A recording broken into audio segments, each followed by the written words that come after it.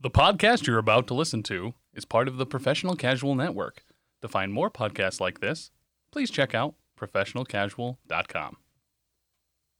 The Professional Casual Network has gear. Check out teespring.com/store/professionalcasual for fresh new swag. A huge shout out to our sponsor, beardeddragongames.online.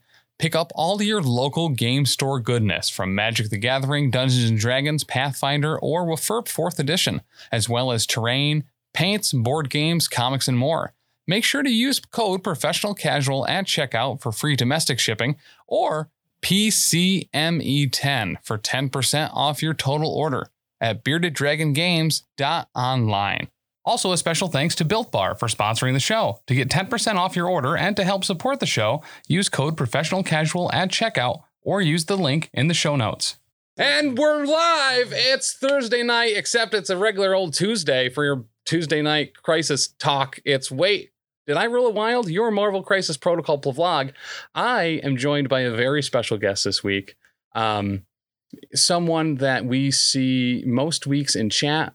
Someone that we've seen live on stream, someone that even a couple weeks ago you saw live on Monday night for Oh Yeah, the Power Phase. It's MC1 Gamer himself. It's Mitch. Yes, and definitely this is a good medium for me because I have a good face for radio. Right? Yeah. My parents always said the same thing about me. Thanks for having me. Absolutely. So we are going to be, the main group here is going to be at the Las Vegas Open in beautiful Las Vegas, Nevada. Covering LVO for Frontline Gaming's big, it's kind of a big deal. Bunch of people, whole bunch of competitors. Probably the biggest tournament so far, I think, in person for Marvel Crisis Protocol. Over 200 tickets and people claim spots for that or qualified to it and are making their way out there. So it should be an absolute blast. But if there's one place you might know Mitch from, it is the forums, the Facebook groups, and one particular flag that has always been very important to Mitch is terrain and how terrain interacts with players and characters in Marvel Crisis Protocol, as well as how maybe you're utilizing terrain inefficiently. And there might be some, let's say, misunderstandings about what some of the recommendations and not necessarily rules are for terrain in MCP. So, as always, we're going to start off with games played and hobby thoughts. Mitch, have you done any hobbying this week? Have you put paint to models? Has there been a brush in your hand at all? Or has there been only brushes in your hands? There has definitely been a lot of hobbying this past week. My time has been, all my free time has been devoted to trying to get a brand new team from the new releases up and running so that I could bring it to the table. Previous to that, I painted up a bunch of Sentinels. Yeah. And I'm a conversion nut. Yeah. I love converting and I love magnetizing. Mm-hmm. So previous to this week, I just finished up a project where I was, I had all the heads and arms all switched out so that you could see when they're damaged. But coming into, meeting up so we can play the game, which is that game before or after? Are we in forward in time or back? So we're in the future right now. In the future. Right? So I can't believe how that game played out, by the way. Some of those dice were a temperature. That is for certain. Yes, it was a game. Yes. It was definitely a game. I have my team that for the new releases. I wanted to try Blob, I wanted to try Pyro, and I want to try Weapon X. Mm-hmm. So I furiously try to get it just table ready. I'm a little bit of a paint crazy anyway to try to get everything just right and all the little highlights and getting all the eyeballs and everything. But this was just to make sure that at least it was good for the stream. So I've been pretty my fingers are tired. Yeah. So what were the characters that you finished up over this past weekend or over the past few days? Yeah, and this was the quickest. Was it all of that? Was it all the Weapon X and Blob and Pyro? I started out with the big box with the terrain piece. Yeah. I painted most of that up, but it's not completed, and I even magnetized that. So I can't stop. Can't stop with magnetizing. The alkali base, the big bunker. Yeah. It has that tall antenna structure. Yeah. So what I did was, and I'm sure we'll see this in the game. So in the past, yeah, I put magnets into the little outcropping, that little square outcropping, and then I put them on the bottom of so for storage purposes mostly. Yeah. So that you can just pluck that off and then put it in a box, and it's a lot shorter. Yeah. And you can put it in one of those little plastic tub boxes. And what I like about doing that is also because how many times have I don't know about you, but I can't count how many times terrain has been damaged, even just because from transportation, but even in the middle of a game, if it's got that really nice like tower or tall tree or something like that. Yeah, 100%. Dude, I can't tell you how many arms I've lost on just Ultron, and he's not even terrain and significantly easier to transport. But and that was one thing too. We saw the first time we went to Adepticon, when they assembled all the apartment buildings and the Sanctum Sanctorum and stuff, that there were very clearly things that they left off of those models so that they would be able to be transported easier and be put into giant tubs. Well, they have experience with that. I'm sure that they know the dimensions for transporting the volume because they always have so much great terrain. Yeah. Yeah. So I painted up, not to completion. Yeah. But Logan. Yep. Sabretooth. I have had for a long time with a conversion of Domino, which I can't wait to show you. Yeah. Which is Domino, not on her little, her little snowboard on top of the explosion. Correct. But I put her on a regular base, but I have a little rocket that's flying right by her, and it looks like she's just kind of ducking out of the way conveniently. I should really like that. Yeah. So, all right. And then I painted up. I have had it for a long time. I just haven't finished it. So this was, she's like 90% done. None of that real highlights and some of the blending stuff, but mostly, you'll see it. And then I got just in time. I got the X23 box. I've been holding off for a while just because there's so many new releases. Yeah. And I try to complete them all, but I managed to get that. And I did a little conversion with her as well. I'll show it. Instead of her arm sticking out straight, I kind of made it like she was already halfway through the swipe. Oh, nice. Yeah. So I did that. And she's kind of leaning heavily forward. So, she can, it's very hard with those, just kind of like Quicksilver. Mm-hmm. So I have her like perched up on her knee. So it's a little more sturdy. And then I got the Pyro, which I was really looking forward to. I haven't done the OSL, the object source lighting on that, but I'm planning on enhancing that. And then Blob. Blob's easy. Blob's 3 colors. Blob's like a blue or a black for his outfit, a little yellow lining, and then just flesh. Right. So I banged him out really fast. So, and speaking of conversions, there was one I saw in one of the groups today that just looked incredible. Bradford William did a conversion of Sam Wilson, Captain America. Yes, I did see that. I did. That looks incredible. It's majestic. It looks fantastic. So just some of the stuff that I see out there, and very frankly, a lot of your stuff, I'm really heavily impressed with what people can do with, majority, if not fully, AMG. You know what I mean? It's just like, it's so nice to be able to see what you can get out and what people perform with the same box of materials that really should only be fit one way. And it's not for everybody. Right. But for those people who want to go the extra mile and make it their own, make it a little unique, but not go outside of the realm of the box bits. Yeah. There's so much you can do. And I love the ingenuity that I see that people bring into it. Yeah. And I'm a converter from way back from another game system. Right. Which I'm not sure if I can mention on this. I don't know. If you can, I'll cut it out. All right. Well, I'm an old school GWer. Oh yeah. Yeah. So I played Warhammer since the 80s and the bringing that mentality of some kind of customization or whatnot, there's not so much you can see, you can do with the actual figures itself because they're molded in a certain way, but moving an arm, I for instance, when Viper was brought into MCP, and the card that with Viper and is it Viper? It is Viper and Crossbones. Yes. The most powerful character in all of Marvel, by the way, certainly in MCP. But I was digging everywhere to find a plasma gun to put on his back. Right. So what did I do? I bought an extra cable and used his to magnetize it to his back because you have to have a plasma gun. Well, and that was the thing for Chuck did an incredible job with. We had so many leftover tacos from the Deadpool box that I was like, he's like, how do you want me to do Cable's pockets? And I was like, all right. you're not going to use any pockets. You're going to replace all those pockets with tacos, Chuck. And, you know, I guess I'm not surprised that Chuck is no longer assembling and painting my models for me, but did it crush him? Really? There was a couple, that and the Iron Fist that has the cutoff pink tank top, the cutoff jean shorts and rollerblades.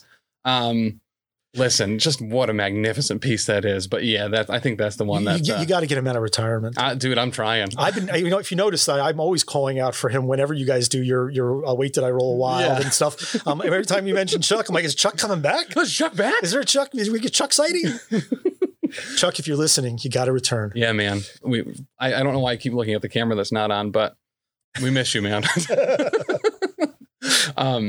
But so I also got something done for our stream that we did a couple weeks ago. And by me, I mean, my wife got Rhino together and painted. So I was able to show that off. Such a great sculpt. It was. And it was a really nice paint job. So props to your wife. Absolutely. I certainly directed it to happen. I don't even think that's too much credit for what I did. But you asked very politely. I primed it. I brought it outside because it was cold. I primed it. Fundamentals. Right. You know, so you always go back to the basics. So strong foundation is what I provided for that. But we're talking about, speaking of Rhino, we're talking about terrain. Oh, did you play any games this past week? Yes. Oh, not this week, but within the last couple of weeks. Yeah. Because this week, since the last time you've been on the show, have you played any games? Yes. I played with the Sentinels. Oh, how'd that go? Well, my son defeated the Sentinels with his Winter Guard. Okay. Which was a feat in and of itself. But yes, he asked for the holidays to get the Winter Guard. I said, sure. We'll get you the Winter Guard on one condition. You have to paint it, which means I have to paint it. Right. You know, we paint it, but I'll. Correct. Yeah, so yes, but he's become pretty proficient. Nice. Hoping to get him out to an event at some point, you know. Heck yeah. Yeah. All right. Well, I mean, the good news is at the new Bearded Dragon Games and Hobbies, we're going to be running some events soon. So, you know, that might be a first foray into some MCP events. Can't wait to get it on my calendar. Same, actually. We're discussing that right now about what that first day is going to be. We're hoping for an event maybe next month in February. Nice. So, but we got to get a bunch of stuff nailed down for that. Okay. But, so what crisis did you run? You're asking me to pull something from 2 weeks ago. I'm not sure if I can remember what I had breakfast from breakfast. Did you play the new updated Crisis Eye, or were you working with the OGs? That was OG. Okay. It's you know, look, the it's fairly recent, obviously, that the new, and I love the new updates to Crisis. I think it makes games that, you know, extending to turn 6 more likely, and it also it does foster more of a wider list a mentality. But what I like the most is that you can't take that one item, the core or the scroll, and then run away and win the game. Correct. Which, by the way, will tie into our conversations about terrain. Yes. Might actually be a great segue into talking about terrain. So one thing that I think we see a lot is, it's maybe not difficult, but we don't see a lot of super full boards when people are playing Marvel Crisis Protocol, at least around. And whether it's an event having to field 20 or 50 tables and not having enough terrain to actually be able to put that on there, or if it's just that's what people prefer. I think very specifically, after reading some of your comments in some of the groups, I was like, wow, Mitch actually has a really good point here. There's kind of a lot involved with terrain, and these tables need to be significantly more fleshed out, especially to have mechanically in the game certain superpowers, innates, and abilities that really rely off of having that in there. And with the update to the crises and how they worked, having characters that could be a long mover and just get a scroll or a power core or whatever and run away, significantly more terrain also would have prevented those scenarios from happening on such a regular basis. So give me the 3,000 foot overview of terrain, how you view it, and how you feel it could be better, if you could possibly fit all of that. I will give you the Reader's Digest version if I can. Yeah. It's a lot to it, and I certainly have. You know, I brought charts. I have a big box with all these different, you know, examples. Yeah. No, but let's first start. First, I want to say, as far as as TOs are concerned. Yeah.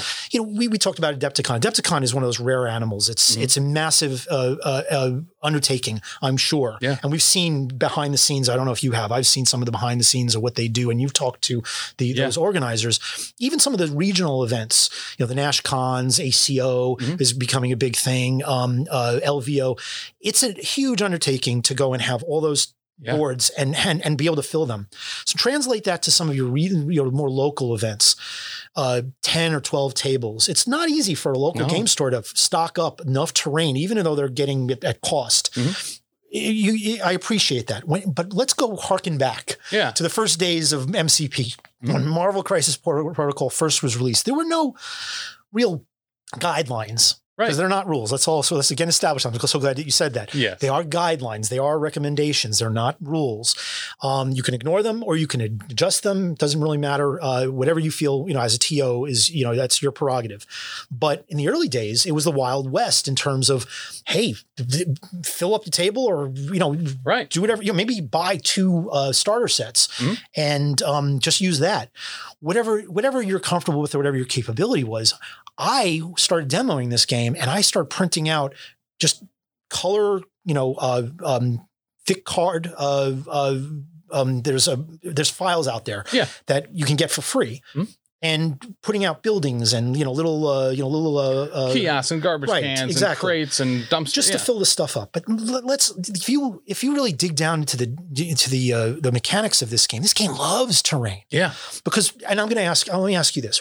What is the most exciting thing when you first jumped into this game? When you first started playing MCP, maybe it was a departure from any other game that you've played. What was the most dramatic and crazy and enjoyable thing that you experienced? So a little bit of a leading question, but I'm not shy about it. Yeah, it was smashing people with terrain and smashing terrain with people. Yeah. It's awesome. It's the best part of the game, making a ruckus. Hands down. Throwing. Well, we'll get to that because there's a lot of, I don't want to bury the lead here, but that's the biggest thing. There's other things I think that really impact this, but I feel like that's a big departure from a lot of other games. And the terrain, this game, it loves and craves it. And I don't think that you can go too far. Now, in a competitive sense, they didn't have those guidelines early. The competitive scene kind of asked for it.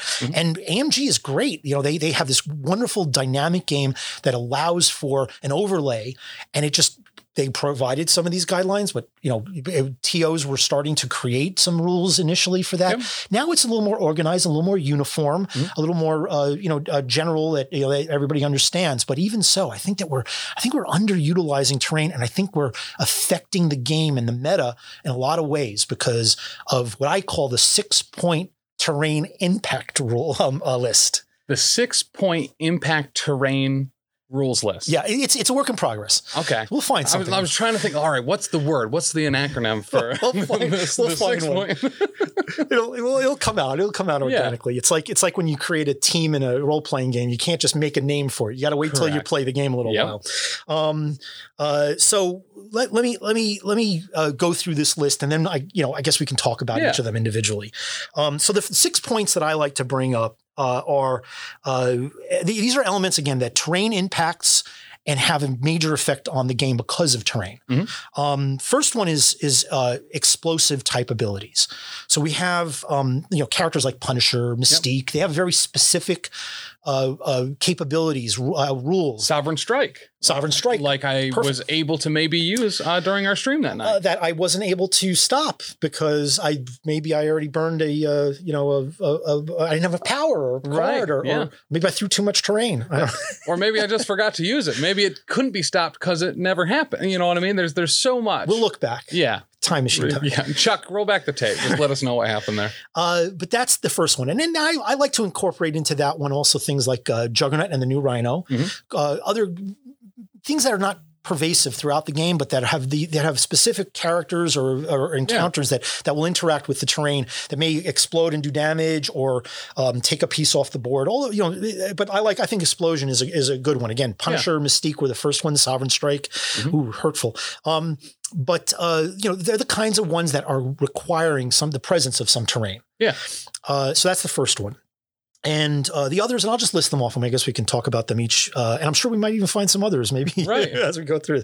The next ones are cover, line of sight, movement, throwing, and then I like to group in the quantity and the placement of the terrain, because that'll have an impact on the game, depending on whether you're playing a competitive game. If you're playing with Magneto and there's a dense board, you're going to have an advantage. Correct. So there needs to be some kind of balance in that regard. You can take down a She-Hulk if there's enough trash cans around. And that's not easy to do. Right? You have no trash cans. That's not easy to do too. And so just with the explosive thing, what are the limitations? First of all, there's only 6 turns in the game. So we're not interacting with terrain really for turn 1, unless it's, and this is, jumping ahead a little bit, unless it's to jump behind or onto, cover line of sight blocking. Yeah. But you're only going to have a limited amount of opportunities to really interact with the terrain, because first turn is usually, you're not throwing anything really. No. But especially now after the crisis update, you're getting to objectives. Right. Yeah. And by late game, a lot of times the terrain, it's diminishing returns. You're going to be, no matter how much terrain you have, it's going to be less and less as time goes on. So with the opportunities for a power like the explosive, the detonations, and Sovereign Strike, you need the availability of the terrain. It has to be on the board. It has to be of sufficient size. You have to have the power or the card. It may take an action. All these things have an impact. Yeah. They're not readily available at all times. Now, I like to think that AMG has, I don't know, maybe they have an Excel spreadsheet with pivot tables, or maybe they just have a whiteboard with a bunch of sticky notes, but they have some kind of a weighted average, I'm sure, on how they determine their threats. There is. And it's I believe in the Challenger rule sets, it does give kind of a guideline for how many of each terrain piece should be on there. And even just looking at that, a lot of the boards I see are, kind of criminally under that number. What I mean is, though, is the threat of the characters. Oh, gotcha. So if you have a threat 4 versus a threat 3. I see. If they have a throw 4, that's going to probably weight up their threat. Or if they have, for instance, like build points, almost like in an RPG or something. Yeah. So they're weighting these abilities, and they probably tweak it. And at some point they say, well, we want, if we're going to make it a 3, we got to reduce this. Or if we want to make it a 4, we got to up that. Yeah. And that will have guidelines on how much health they have, on their defenses. If their builder's a 4 or 5 strength. Exactly. Or So all those things have an impact. Now, when the game is affected by terrain, and when the abilities are affected by terrain, it can devalue or overvalue certain characters. Correct. So if you have only one option, and I played Mystique and Punisher, those are the 2 ones that I know the most when it comes to this. And I haven't played Winter Guard yet, but I will. You may get one of those off. Correct. And when it comes down to things like cover, cover has similar effects. You need to have a base size large enough to sit on the base without overlapping. If there's no terrain of sufficient size, and you have bigger characters, those are going to be limitations as well. And if, as the game goes on, there's less and less of items that may provide cover for you. Correct. It's going to diminish. So it makes sense that there's going to be diminishing returns. But if the table at the end of the game looks like you haven't even set up yet, right, that's a little bit of a sad situation. Yeah.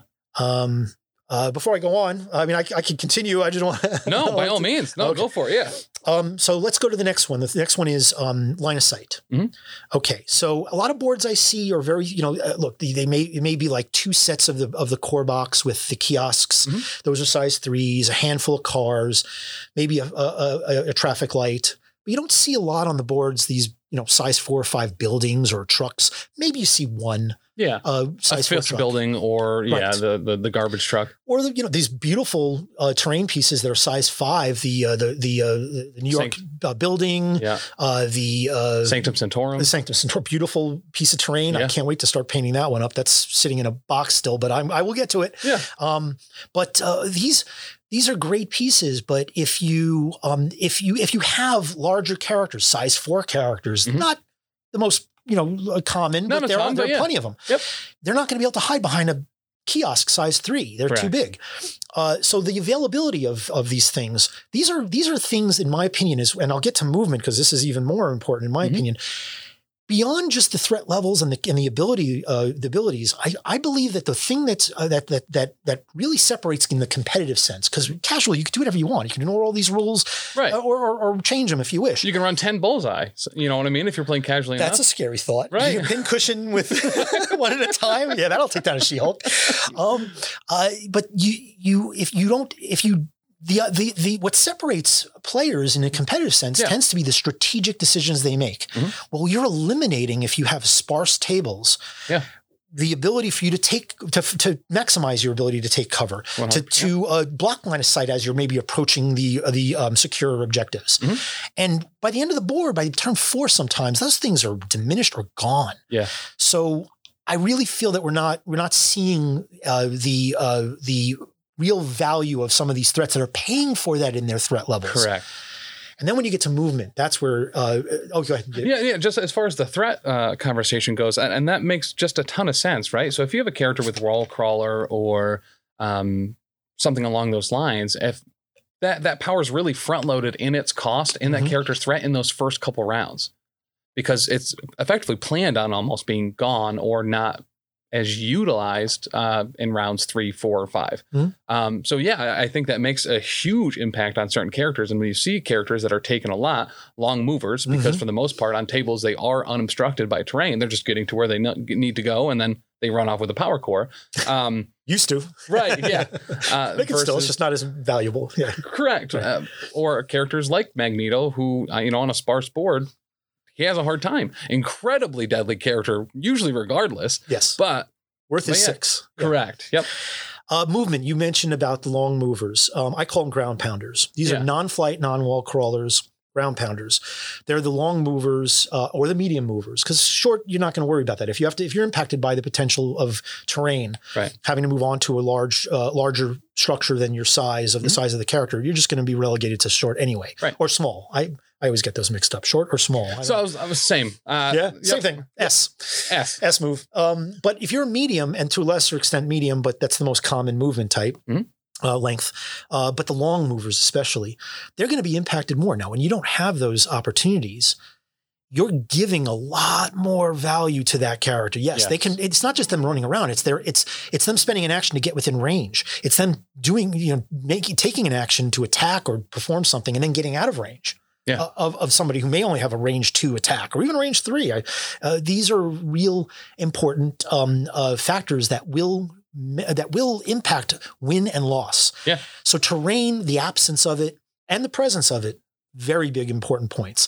I don't advocate, even though I joke about it, that I like dense boards because I just like theme boards. I have lots of pictures I put up of games that I play, and I like to use them as examples. But you brought a beautiful board too. There the other week for the Power Phase. Very similar to yours from the 2 weeks prior to that. It was. Yes. But I think you were playing with the Taylor, I believe. Yes. And yes, so similar to that. Yeah, and my Lindsay had just painted up that the bunker. The bunker. So it's like, well, we got to put that out there. So let's get a snow mat and let's call it a day. But I honestly didn't hold a snowy torch to what you brought. No, well, okay.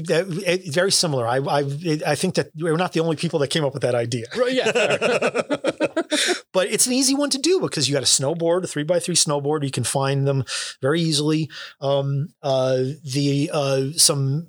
trees, whether or not they're snowy trees or they're just green trees, right? Maybe a hill, or bushes, but some fallen trees. It's a whole ton of motorcycles. Motorcycles, yes, motorcycles. I have not painted that up yet. Oh, gotcha. That's still on. It's primed. Even now, even 2 weeks after you came to play, you still haven't painted that motorcycle yet? Looking back, yes, it's a 10 demerits to me. But yes, nuts. Eventually, yeah, I will get to it. Okay, so movement is a big impact. The biggest one I feel is the throwing.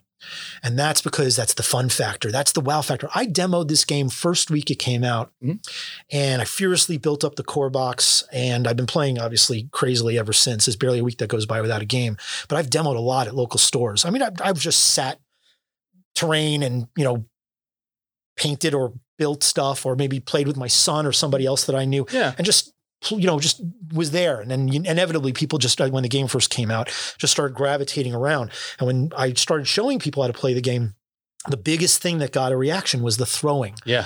So the throw, it's I think it's the most fun part of the game. Oh, 100%. So you have characters that rely on it in a lot of ways. And let's not talk about the outliers like Magneto, but some of the character who has, and they typically are like a 3 cost, maybe sometimes 2, They typically can only do them once per turn. They have a range. It's usually range medium or throw medium or, or something along those lines, or range 3, throw medium. But those are elements that are, again, baked into the threat cost of that character. So when you only have, and look, I think there's like a 26-point rule for how many points of terrain that some leagues will put down. Yes. I think it's a little conservative. I'd like to see more like a 28 or 30 or maybe even larger personally. Well, and especially scatter stuff. You really need a lot of milk crates and planters and garbage cans and stuff like that, especially for characters, like you said, that threat is built into their character. And you have a Crossbones. Maybe he doesn't have a regular throw, but like Luke Cage, those characters that have range 2 throw, where they can throw it short. It's only a couple power, but it's a big part of how that character is. Dr. Octopus is a great example. Oh, good example. Wall crawler and a terrain throw that are kind of a big part of his character. Yeah, and I think he's undervalued because of a lot of those impacts. Yeah. I think people get the impression that he's not as good as he is, even with some of the additional cards that have come out and that have helped him in a lot of ways, and the fleshing out of Spider Foes. But you when you have a situation, just from experience, except for characters that really rely, they have that, like a Thor that has a throw on his builder. Right. He is, again, another outlier, but he relies on that too. And I won't get into Thor because that's a deep rabbit hole. That would be have to a whole nother stream.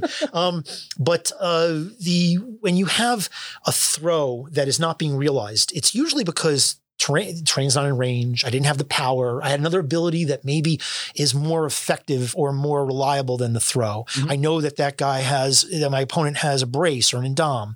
So, but there's also cards that can mitigate the throws. Yeah. There's a lot of things that will neutralize or neuter the ability to throw, but nothing is going to neuter throws more than the lack of even the option, because it's not even there. Correct. Everybody's going to vie for that 1 or 2 size 4s. I think there should be more, but the 1 or 2. And when they're not available, they've already been used, or or the placement. We'll get to placement and quantity later, but we're jumping to quantity already. That's going to diminish those characters substantially more than what you see on their card. So let's move to placement. Yeah. Now I have a picture I sent you. I know that we're on podcast now, but maybe. Right. But let me give you a visualization. This is an event that happened. I don't want to say what the event was, but it was one table at one event that happened in central New Jersey recently, 4 weeks now in the past. And there's one picture of a board that had a size 5 of the official building that MCP released for the New York Midtown building. And where do you think it is? Dead center. I wish. In a corner or in a corner behind the deployment line. That's window dressing. Yeah. You know what that is? That's a dice tray. I mean, legitimately, yeah. Yeah. What impact does that have on the game? After you've set up, you're never going to see that again. Any of those things that are behind that 3 range ruler are window dressing. Maybe some of the side ones, if they're on the very edge, might be near some of the threats, but realistically, you're not going to move somebody onto that. You're going to be more middle of the board. And I think that maybe what that comes from too is that people don't want to deal with it or don't know how to deal with it in game. So they've assembled this incredible model. They've painted it up. They've brought it to an event, and they put it in the corner at the very top or something. So it's like not in the way. And it's just decoration at that point. And it's sad because they're beautiful. And I think people need to get over that maybe initial fear of like, yes, this is something that is going to have a big impact on how I play the game. I am not going to be able to just run up and grab an objective off this because I'm going to have to climb, or I'm going to have to use a wall crawler or a flyer or work around it. It should be used. You should be figuring out how you're going to get around it instead of being like, well, let's just put it here so neither of us have to deal with it. That's just super counter the game. I think that the competitive scene would want to have a more complex and dynamic game experience where they can take advantage of their tactics and have some more depth. Because if you build a team with fewer throwers, fewer flyers, it's incidental sometimes to even think that some of them have a wall crawler, and you just consider the long movers, the ones that can take an extract and then ditch. Yep. Just that's your free point every turn. Maybe they're not having as much of an impact in the combat, and it's certainly diminished now because you can't get that one core for 3 points or scroll. Now it's spread out, But I think that adds complexity and adds it'll differentiate between the player skill sets. And I think it's missing because I think it's not missing. Maybe I'm over exaggerating that, but I think it's diminished because of the sparseness. It's something in my own play that I've realized after kind of thinking about that, where we didn't know how terrain worked on stream for like a year because we weren't putting ourselves into situations where it would have mattered because we were leaning away from it because we didn't know how it worked. And now I think we've gotten a little bit better about it, but it could go a lot further. Those early streams are gems, by the way. I was watching you early on. I watch them all, by the way. I watch all the streams I can. I really appreciate that.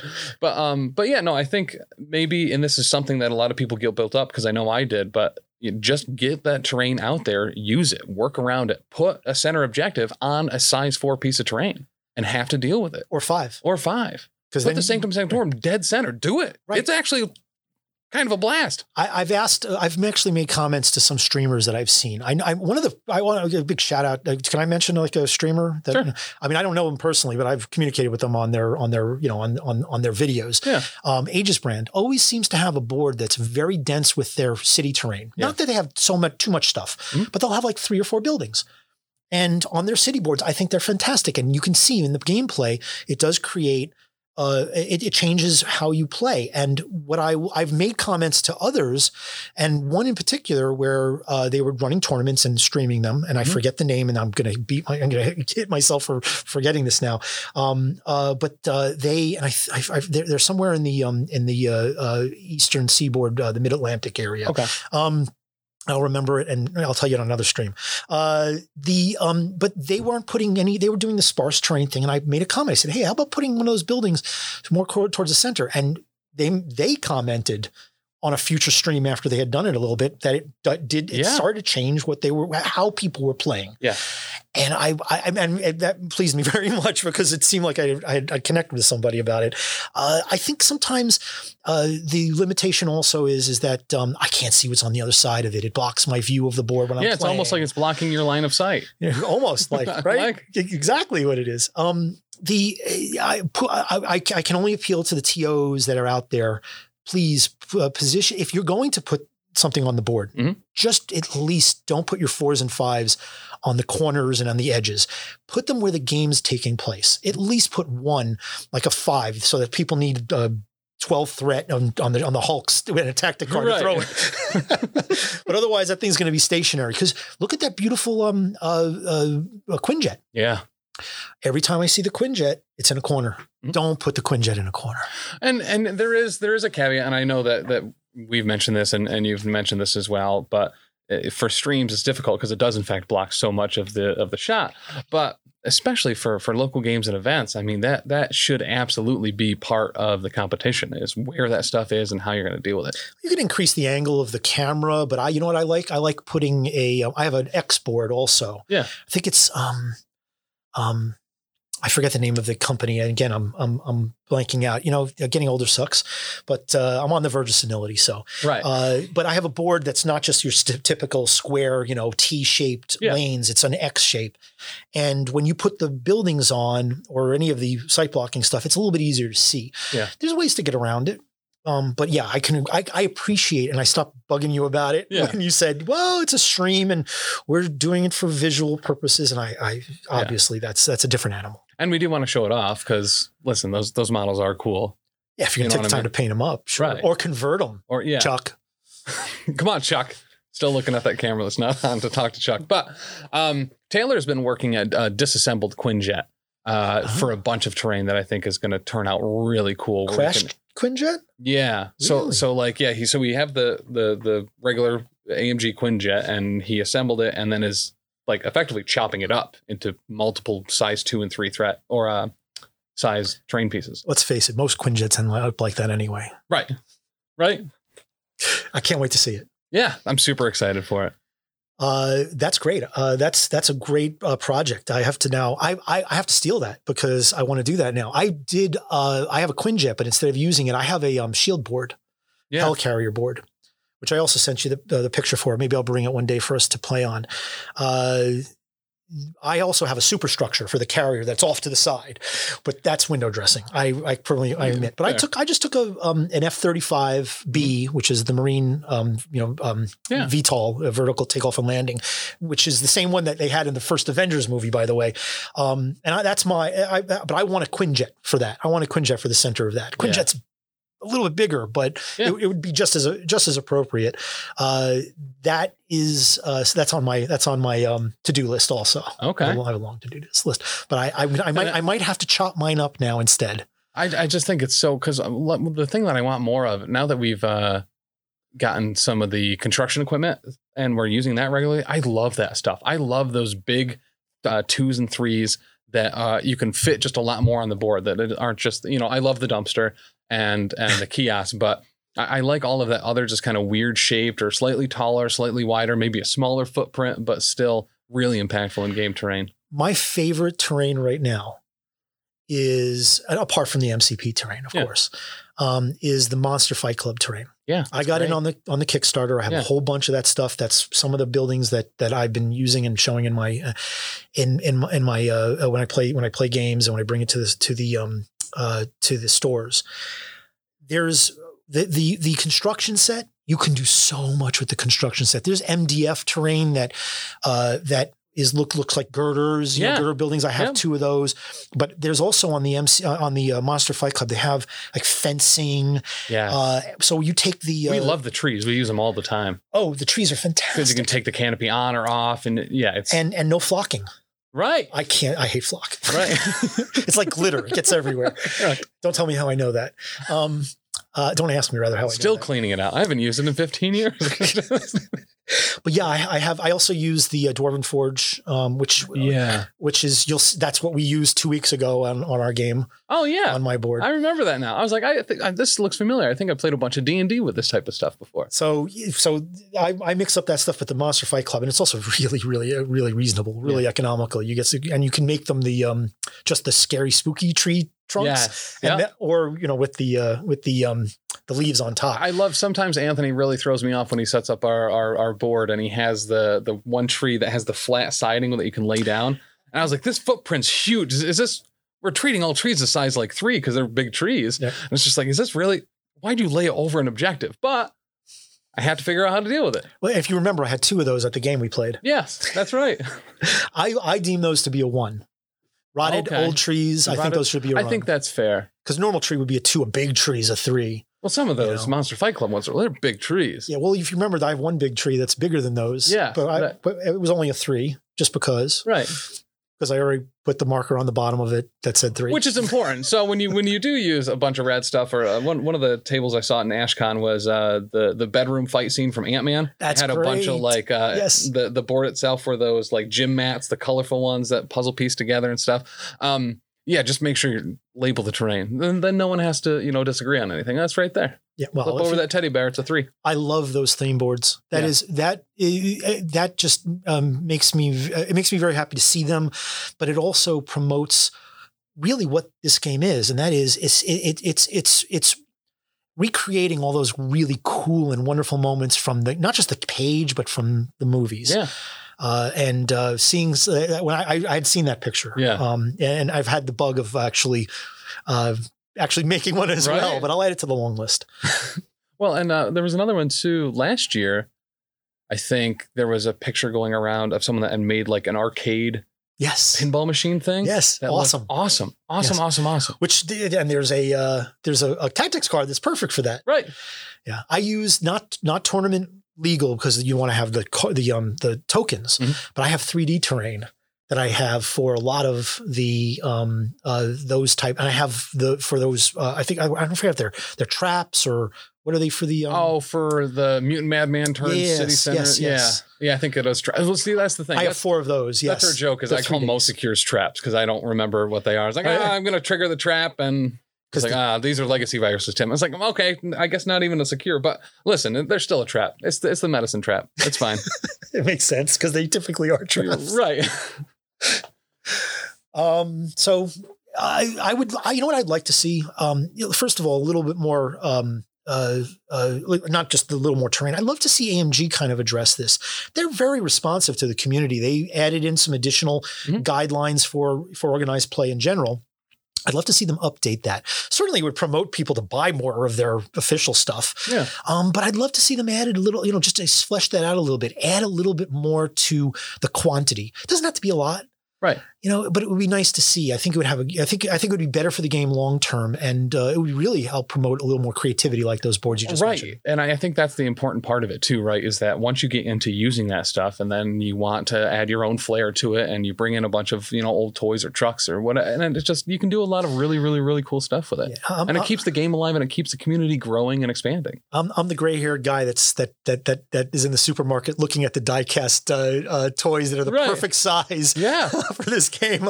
Well, and seeing what people have done really creatively, like repurposing older game stuff, like the Disney Infinity stuff I've seen turned into all sorts of statues, and they work perfect for that. I gave that away, and I wish I hadn't. When my son outgrew it, I really wish I kept that, because I love those as like statue centerpieces. What a great idea. We gave one away as a trophy for one of our leagues. That once again, Dan and his kids played it. Me and my kids played it. We had given it all away. We had to like find an Ultron that we were going to paint gold on Amazon somewhere, just to be able to get one. It's like, well, we want the Ultron. What a great idea. Right. Yeah. I think Captain America is one I see the most. Yeah. What size are those? Personally, 2 or 3. Yeah. 3 maybe max. Yeah. Yep. Yeah. Certainly. Yeah. Cap of 3. Yeah.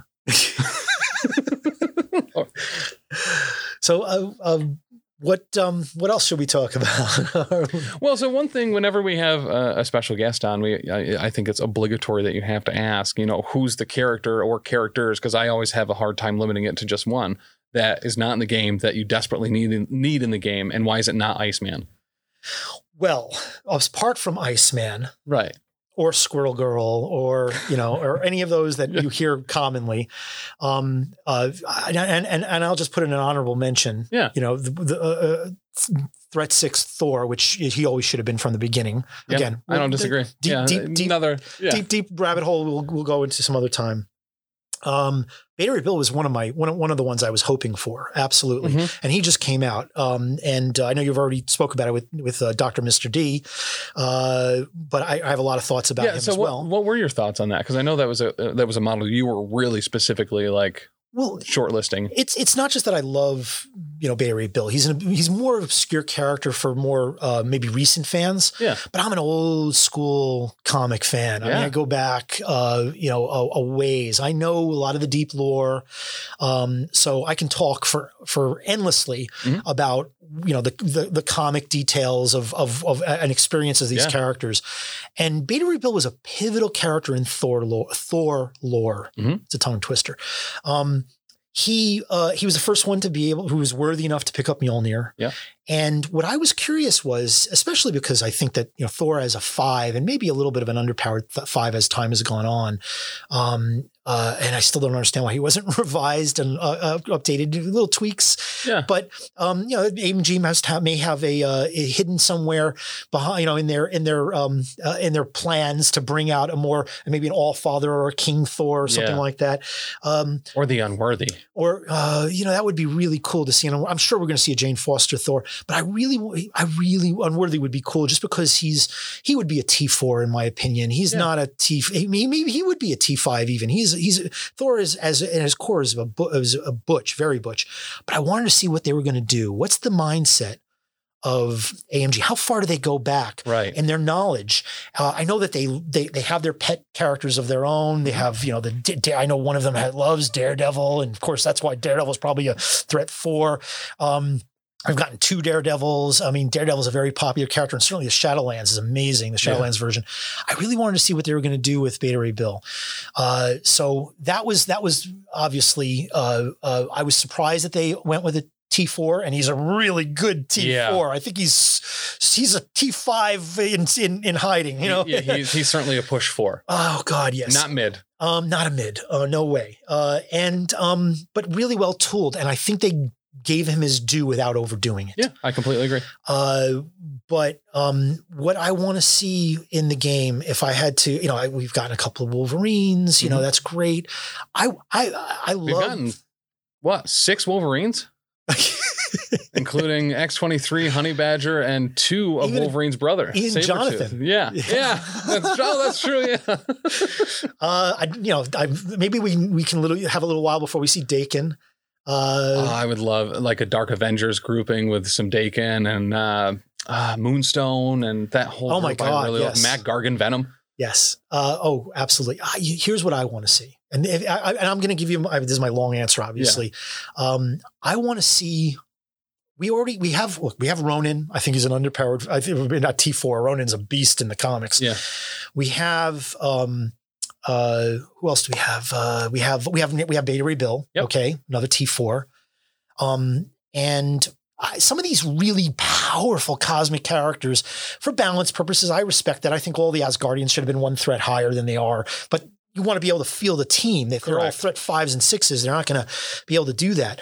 But I want to see an Annihilators. I know you guys have talked about it briefly on the stream, but Annihilators, that's a sick team. That is Nova. Who a big fan of Nova. Yeah. And he's had a lot of different iterations too, between animation and the old school comics and pivotal points in the Jonathan Hickman stories with the Fantastic Four, which I'm hoping we're going to see also sometime in the next year or two. Doom is certainly Doom. Everybody talks Doom. Right. See, that was going to be my punchline, Doom. Yeah. 20 minutes just to get to Doom. But I want to see an Annihilators team. I want to see a Gladiator. Yeah. From the Shi'ar. Yep. If he's not a T6, that would be a crime. Yeah. Beta Ray Bill being in that team is a big deal. Who else is on that team? Is Blue Marvel part of that or no? He isn't, but Blue Marvel would be a 6, or otherwise people should riot.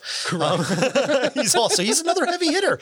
Yeah. Thor, Hulk, Blue Marvel, but Hyperion. These are all the monster physical, powerhouses. All should be in the 6 range. But we're going to need some flexibility to get Annihilators. But where I was headed was I want to see Doom. Yeah. Doom, when people talk about Odin and Galactus, we have a T7, we have a T8 on the table. Mm-hmm. I'm not saying he's going to be a T7 or 8, but Doom needs to be a presence on the table. He can't be diminished. Doom and the Doombots, it's my favorite band. I mean, I'm pretty certain that's why they made Grunts as a whole. Just for Doom. So it's listen, we got to pave the way for Doom later. Let's try it out with, Shadowlands Daredevil and Elektra and wow. Yeah. Nick Fury. Can't believe I blanked on that name. Mick or Nick? Nick. The lesser known Mick? Yeah, Mick Foley Fury. He comes with the cutoff plaid and everything. He's actually really good. If you throw him off a cage, though, he's one of the few that just get an automatic brace for it. Big thing about Mick Fury, his patch is on the other eye. It switches on a regular basis. And he has 12 eyes. He just wears it for aesthetic purposes. So ultimately it's Doom, but I gave you a whole laundry list because I can't just give you one. So the thing I like is when we talk to people and we talk about their wish list for the game, right? There's, I think, really only 2 schools of thought. And it's either someone that wants a bunch of X people and mutants, or it's a lot of the really big cosmic characters, or at least things that touch that cosmic side of it, and Doom. But I mean, Doom really touches everything. Doom doots, and nothing can prevent him from dooting. Yeah. Yes, Doom is the apex, the marquee of the villains, and he has absolutely the best dialogue and lines ever written in comics. Mm-hmm. And I mean, Doom doots as he pleases. I mean, Doom does. So I would love to. I can't wait. People in the game can quote, and sometimes cards help them, like the Genes, people screaming Gene. I love that stuff too. Especially at events. There was I forget which, maybe it was Adepticon. I've talked about Adepticon a lot, but where just anytime, his whole goal, he's like, I'm going to use Gene as often as I can. I'm going to make sure all 3 of those are there every single game. And you would just hear it like every 45 minutes, Gene! That guy will never be forgotten. Right. We may not even know his name. We don't. But we know who he is. Or like sibling rivalry. Like just bully Thor. Correct.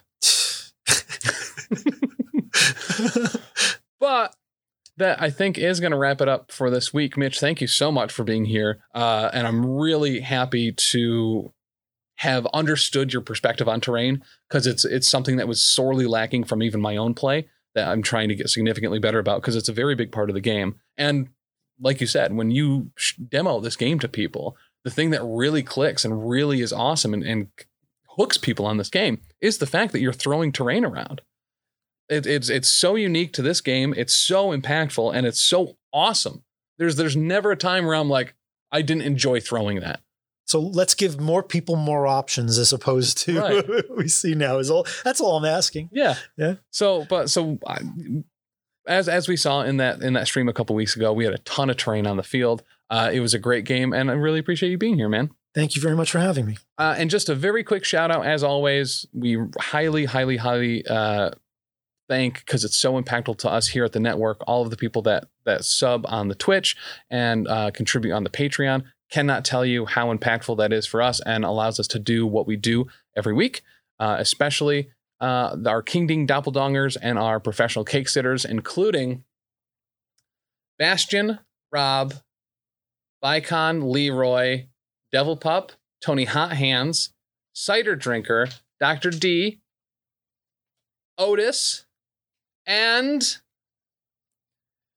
Come on, you practice this in the shower. I do. I've only said Cider Drinker once, but that's not it. I said Devil Pup, said Otis. Did I say Bicon? I got to start over now. Bicon, Leroy, Otis, Tony Hot Hands, Dr. D. You got to do this like the planets, right?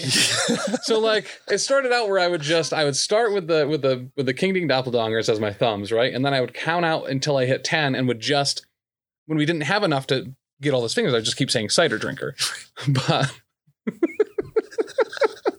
But guys, we really appreciate it so much. Thank you. And once again, just couldn't do it without you. And if you're not on the Patreon already, head over to patreon.com/professionalcasual, where you'll get access to literally a ton of content. Video for all of the other podcasts that we do, because we do 2 actual play podcasts. Literally all the entire history of Big Chuck and the Elite 8 Showdown, as well as all sorts of stuff that we've tried out. We've tried all sorts of different games and content to see what might stick and what might not. And you can see kind of the dry runs of a lot of that on the Patreon as well. So thank you so much. 5-star reviews in all the good places: Amazon, Audible, Spotify, Apple Music. Really appreciate those as well. Help us be seen by more people, like more people should be seeing more terrain. And with that, we thank you so much. We love you, and we'll see you next time. Bye. Bye. Thanks so much for listening. If you enjoyed this show, check out all the other great shows here at the Professional Casual Network. Like what, Danny? I'll tell you. On Mondays, we've got the Lost Omens podcast, our Pathfinder 2e actual play, hosted by me, playing through the Extinction Curse AP. Also, streaming on twitch.tv/Professional Casual Network at 7 p.m. Eastern Time, you can check out, the Power Phase, our Marvel Crisis Protocol live battle report show. On Tuesdays, the podcast version of Wait, Did I Roll a Wild? Our Marvel Crisis Protocol vlog is available. On Wednesdays, alternating releases on the Patreon, we have Settling the Southlands, our homebrew Wolfthorpe actual play, and The Slithering, a Pathfinder 2nd edition actual play.